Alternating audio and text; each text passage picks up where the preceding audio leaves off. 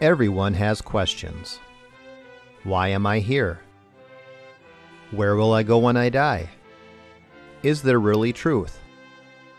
But not everyone has biblical answers. Welcome to The Pastor Study, a ministry of pastorstudy.org. Join us now as we study the Bible to draw closer to our Lord and Savior Jesus Christ. Here is Pastor Tom Brock.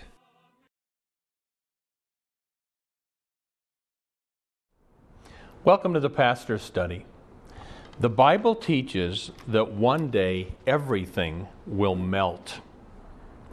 We are going to study some cataclysmic Bible verses right now, and I'm convinced if we really deep down believe these verses, they would radically change our lives.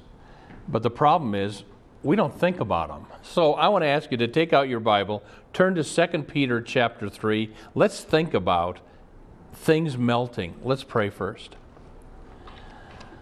Lord, we do want to pray as we open the Bible that you'd open our hearts and our ears to hear your word. Lord, we would pray that you will use these verses to shake us into putting first things first and second things very second in our lives. Lord, speak to us, we pray. In Jesus' name, amen. 2 Peter chapter 3, verse 3, three signs of the end. Number 1, know this first of all, that in the last days mockers will come with their mocking. The first sign of the end is mocking. Years ago, I stopped watching Saturday Night Live. I don't watch American Dad. I don't watch Family Guy. I don't watch South Park because of the way those shows mock God. And even 60 Minutes, the TV show, they were having their big anniversary, and in the show, somebody used Jesus as a swear word, somebody used for Christ's sake a swear word. It wasn't too long ago, CBS would have edited that language out. Not anymore, because we live in a day that likes to mock the name of God. And the second sign of the end, first mockery, mockers will come following after their own lusts. The second sign of the end is lust. We live in a day of lust. I just got this newspaper item, Looney Tunes. And the whole article is about how now they have pornographic, pretty much, cartoons on cable television made for adults, but kids watch cartoons. I will tell you that, remember the song, "Oh, be careful, little eyes, what you see? Oh, be careful, little eyes, what you see, for the Father up above is looking down in love. Oh, be careful, little eyes, what you see." We live in an age you got to put blinders on, because pornography and lust is everywhere in our culture. When I was a little boy, I found Dad's Playboys and Penthouse magazines in the garage. I was 8. It messed me up. But now kids are finding hardcore pornography on their iPhones. And I want to encourage you, Mom and Dad, first of all, put Covenant Eyes on your own iPhone and on your own computer and laptops, and make sure Covenant Eyes is on your kid's iPhone. I think Satan is having a field day destroying our kids and destroying our culture with pornography. Google the words Covenant Eyes and put that on your devices. I will tell you though, what troubles me the most is the way lust has invaded the church. I used to be an ELCA Lutheran. It's the big liberal branch of Lutheranism. Years ago, I led my congregation out and we joined a more biblical branch of Lutheranism. Well, the ELCA Lutheran bishops just had their big meeting. 65 bishops came together. And they brought in a lesbian woman married to another woman to train the bishops in gender identity, gender expression, and sexual orientation. And she's part of this pro-gay group, and now she's training the bishops. Do you know 2 of the 65 ELCA Lutheran bishops are practicing homosexuals with husbands? Lust it's not just out there in the society, it's invaded the liberal mainline churches. Same problem in Presbyterian Church USA, Episcopal Church, United Church of Christ. First sign of the end is mockery. Second sign is lust. Third sign, look at verse 4. People will be saying, "Where is the promise of his coming? For ever since the fathers fell asleep, all continues just as it was from the beginning. The third sign of the end is skepticism. Jesus isn't coming back. It's been 2,000 years where I can keep sinning because everything's been the same ever since the creation of the world. It's skepticism. And you know what we say to the skeptic? We say verse 5. For when they maintain this, it escapes their notice that the Word of God, by the Word of God, the heavens existed long ago and the earth was formed out of water and by water, through which the world at that time was destroyed, being flooded with water. In other words, have things always been the same? No. God destroyed this world once. It was called the flood. He's going to do it again. But this time not by water, but by fire. Remember that scene in Wizard of Oz where Dorothy takes the bucket of water and throws it on the witch and, I'm melting, melting. That's going to happen at the end. God is going to melt this world, not with water, but with fire. Look at verse 7. But the present heavens and earth by his word are being reserved for fire, kept for the day of judgment and the destruction of ungodly men. Here's the next lesson. One day God will judge and destroy the ungodly.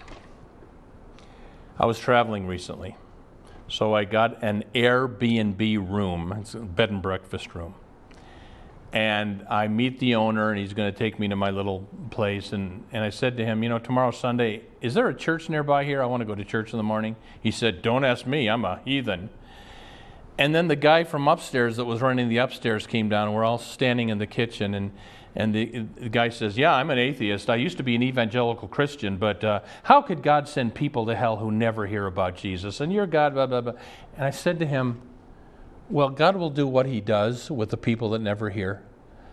But that's not you. You've heard, and you've rejected Christ. And the atheist got very intense with me, and we went back and forth. Finally, the atheist left. And the owner of the Airbnb says to me, I went through the Alpha course years ago. It's a Christianity course. And he said, I've been sitting on the fence ever since. And I need to do something about this. And he said to me, I've seen this before, what I just saw in the kitchen here. I've seen Christians be humble and how angry the atheists get. And he said, I've been sitting on the fence, and I thought to myself, I don't want to be him. I want to be you. And so I had a salvation tract in my pocket, and I handed it to him, and I said, why don't you read this? And then we can talk more. What I was trying to do to these men was gently, lovingly uphold the truth of this verse. One day, God will destroy the ungodly. Let's look at verse 8. But do not let this one fact escape your notice, beloved, that with the Lord 1 day is as 1,000 years, and 1,000 years as 1 day. You ever heard this joke? Little boy says, God, is it true that with you 1 penny is like $1 million, and $1 million is like a penny? God said, yes.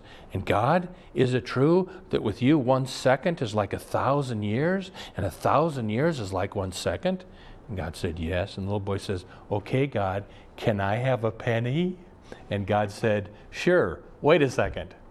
Ba-dum-bum. Okay, anyway, look at what this verse is teaching. Look at verse 8 and 9. Verse 9. The Lord is not slow about his promise, as some count slowness, but is patient toward you, not wishing for any to perish, but for all to come to repentance. In other words, do you know why Jesus hasn't come back yet? It's not because he can't pull off the second coming. He can do it, but he's not doing it yet because we serve a very patient, long-suffering God who wants lots of people to be saved and reach repentance. I was with a group of Christians, and I asked them the question, do you want Jesus to come back now? And I got various responses, and what I said was, I do. I mean, when I see the way America is just turning its back on God, when I see the way the church is falling away from the truth, I want Jesus to come back right now.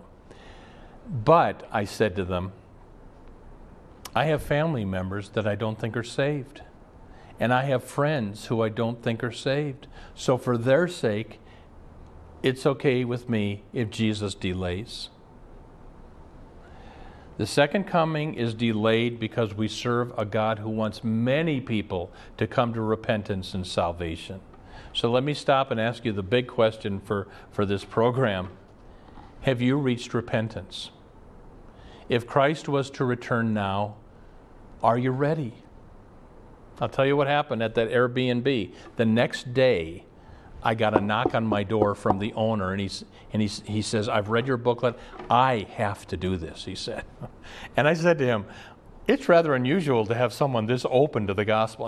And he took me into his apartment. He didn't want the atheists to hear this. And he said, "Yeah, I've been sitting on the fence. I need to do this." So we got on our knees. He prayed, and he received Christ. And then I told him, now you need to get baptized. You need to find a good church and start being part of the church. But he wanted to be ready. Are you ready if Christ was returning now? Have you reached repentance? Let me tell you a stupid way to live your life. Well, I'll become a Christian someday. You know, I'll become a Christian like right before I die. And you know what I said to the guy at the Airbnb? There's an old saying, he who waits till midnight to repent often dies at 11:30. And I said to him, we're all going to die. You need to make sure you spend eternity in the right place. Have you reached repentance? Look at verse 10. But the day of the Lord will come like a thief, that is, unexpectedly, in which the heavens will pass away with a roar, and the elements will be destroyed with intense heat, and the earth and its works will be burned up. I've done this on the show before, but let me do it again. In other words, this is the world. This is the day of the Lord. This is the world on the day of the Lord, and everything dissolves. Everything melts. Look at verse 11. Since all these things are to be destroyed in this way, what sort of persons ought you to be in holy conduct and godliness? Here's the next point. The point of that verse is, things don't last, people do. Now, I was looking at some old books that I have, and I thought to myself, these books were here long before I was born, and they'll be here after I die. But you know what? That's not true. I want to read this from a scholar called Green, commenting on 2 Peter chapter 3. People matter more than things. This we tend so easily to forget. We slip into the habit of thinking of the world as more enduring than its inhabitants. Peter here denies this. People are more enduring than its inhabitants. Peter says the humans are more enduring than its inhabitants. It's in this unstable universe, the one stable and imperishable factor is human personality. It is with this that we will meet God. It is with this that God is primarily concerned. A man's character is the only thing he has to take out of this life. Therefore, the quality of our lives we are leading in the light of his second coming is of supreme importance. And then he says this, all down through the ages, it has normally been the case that men who have set their hope on the returning Christ have lived holy and attractive lives. In other words, and I've shown this before too, I got this at a garage sale, an old plaque, only one life, which will soon be past, only what's done for Christ will last. Everything else ends up like this. Your car's going to melt, your house is going to melt, all these things we spend so much time and energy, they're going to be a pool of water. Live for the things that are going to last. Look at verse 12. We should be looking for and hastening the coming of the day of God. Now, do you know that there are two things you can do to speed up the second coming? Number one, prayer.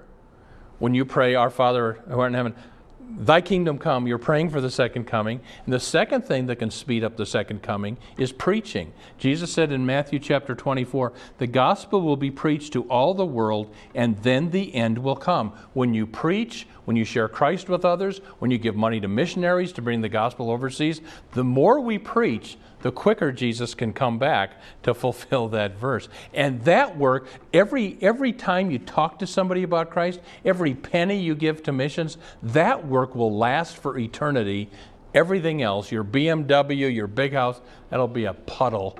But what you do for Christ, like it says here, only one life 'twill soon be past. Only what's done for Christ will last. Look at the rest of verse 12. On account of the coming day of God, the heavens will be destroyed by burning, and the elements will melt with intense heat. I'll tell you what I thought of. I make pottery for a hobby. Here is a teapot that I made years ago.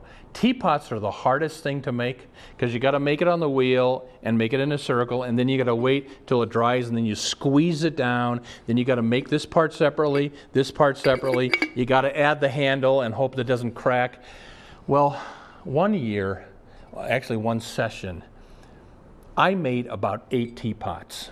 I never make them anymore. I put them all in the kiln, and it took a lot of work. I fired up the kiln.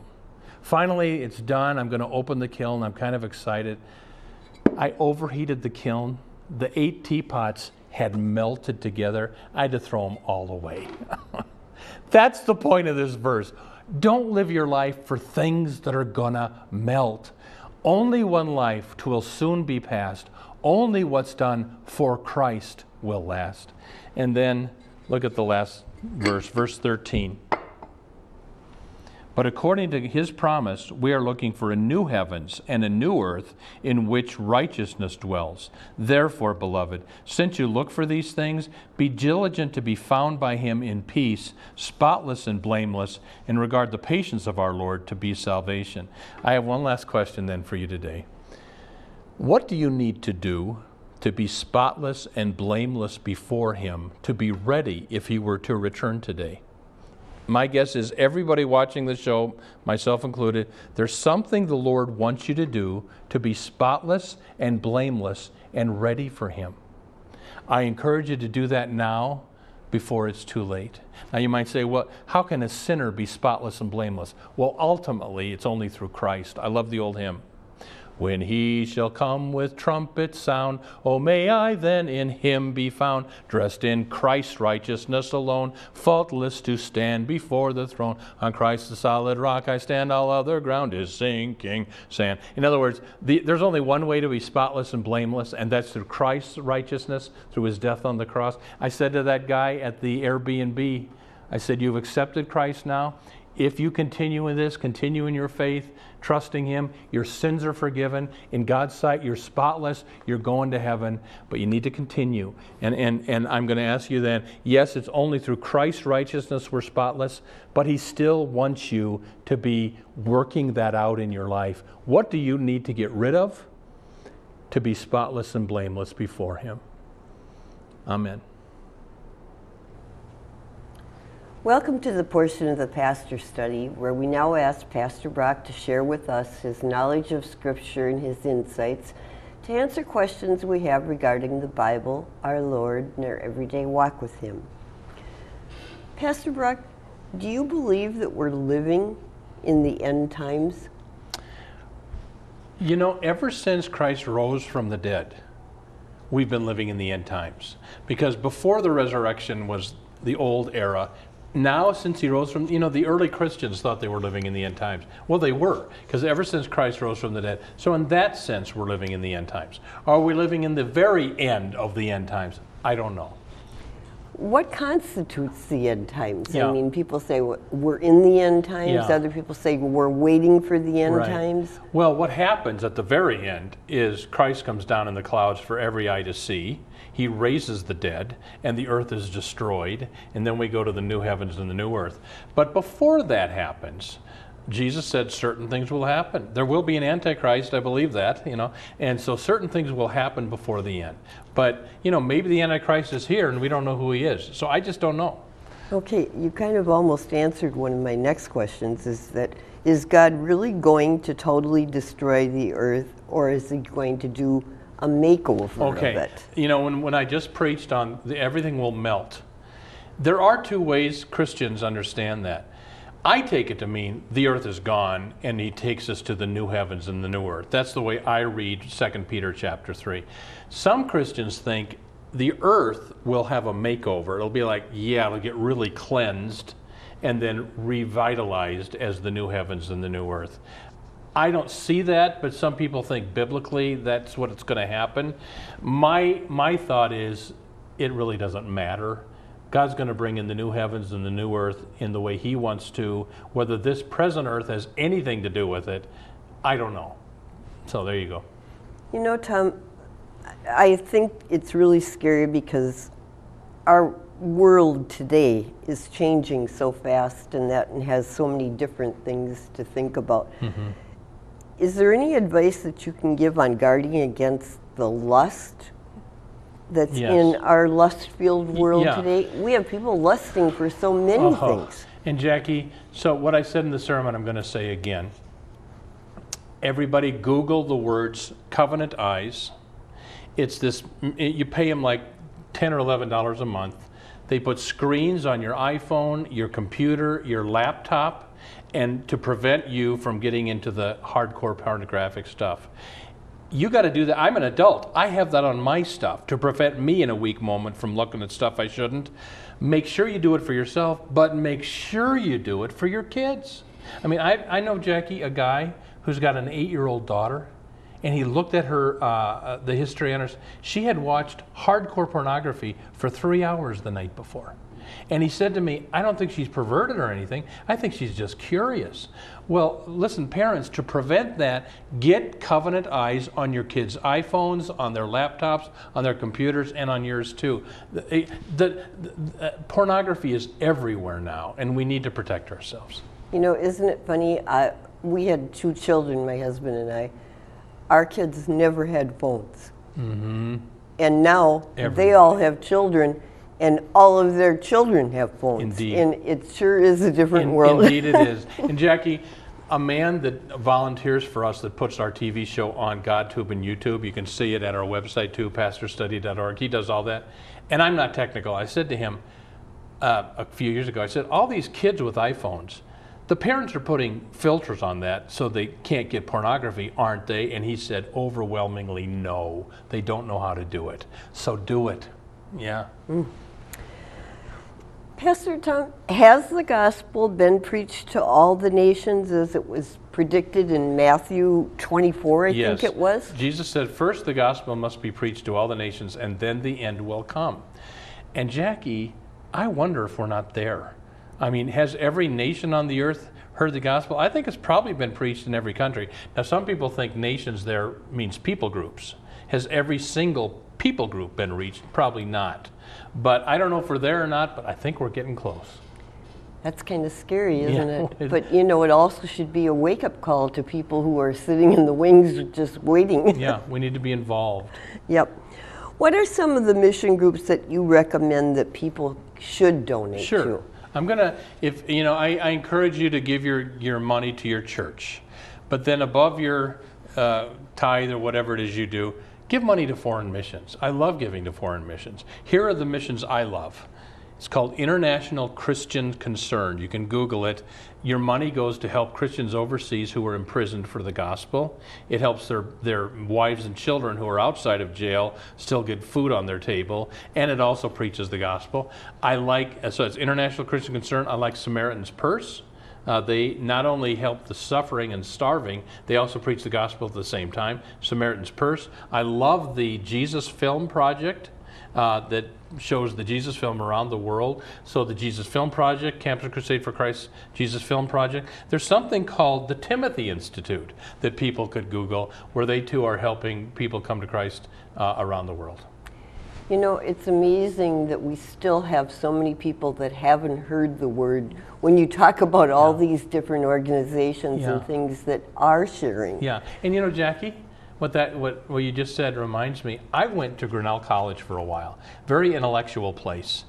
In college, Jackie, this girl was saying, why do people worship Jesus? He died on the cross, didn't he? And I said, I put up my hand in class, yeah, but he rose from the dead. She had never heard, and this is a very intelligent girl in an intelligent college, she'd never heard that Christians believe Jesus rose from the dead. And so we shouldn't assume that people in America know the gospel. Yeah. Wow, it's getting scary. Is it possible to be spotless and without blemish in this life? Right. I mean, we have so much stuff going on around us. Well, it's said in that text, 2 Peter chapter 3, seek to be found spotless and blameless before him. The only way we ultimately do that is through Christ's blood and through his righteousness attributed to us by faith. But still, we are to work out our salvation with fear and trembling and get rid of that stuff. I encourage people watching this, we got about a minute left, but I want to encourage you, if there's something in your life that you know God wants you to get rid of, maybe it's a book or a magazine or a website or a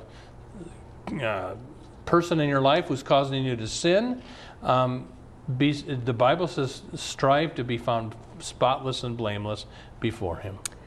Okay, I know we really are short, but will the world melt at the second coming of Christ? I believe it will, Jackie. Okay. That's 2 Peter chapter 3. All right. Yeah. And what about the millennium? The millennium is the 1,000-year reign of Christ on earth, which we find in Revelation 20. That when Jesus comes back, he actually will reign on earth for 1,000 years. I tend to take that literally. Other Christians think it's symbolic because it sure seems like when the end comes, it's over. But you've got that Revelation chapter 20, so that's the issue that Christians have to agree to disagree on. Okay. Tom, we're getting close to the end here, and is there anything you'd like to say to people? Yeah, just thank you everybody for your prayers and for your giving. We're still on the air now. We've been doing this for 30 years, and so I just thank you for your support and ask you to pray for us. God bless. Thank you for watching The Pastor Study. You can watch more of our programs at pastorstudy.org. We are on the air preaching the gospel of Christ because of our generous support of you, our viewers. Would you consider supporting our ministry? You may do so at pastorstudy.org. Or write The Pastor Study, P.O. Box 41294, Minneapolis, Minnesota 55441. May the blessing of our one triune God, Father, Son, and Holy Spirit be with you today and always. If you've been blessed by the Pastor Study, would you consider a tax-deductible gift to help us reach more people with the good news of Jesus Christ? You can donate at our website, pastorstudy.org, 2 S's, or mail a check to the Pastor Study, P.O. Box 41294, Minneapolis, Minnesota 55441. May the Lord bless you and have a wonderful week.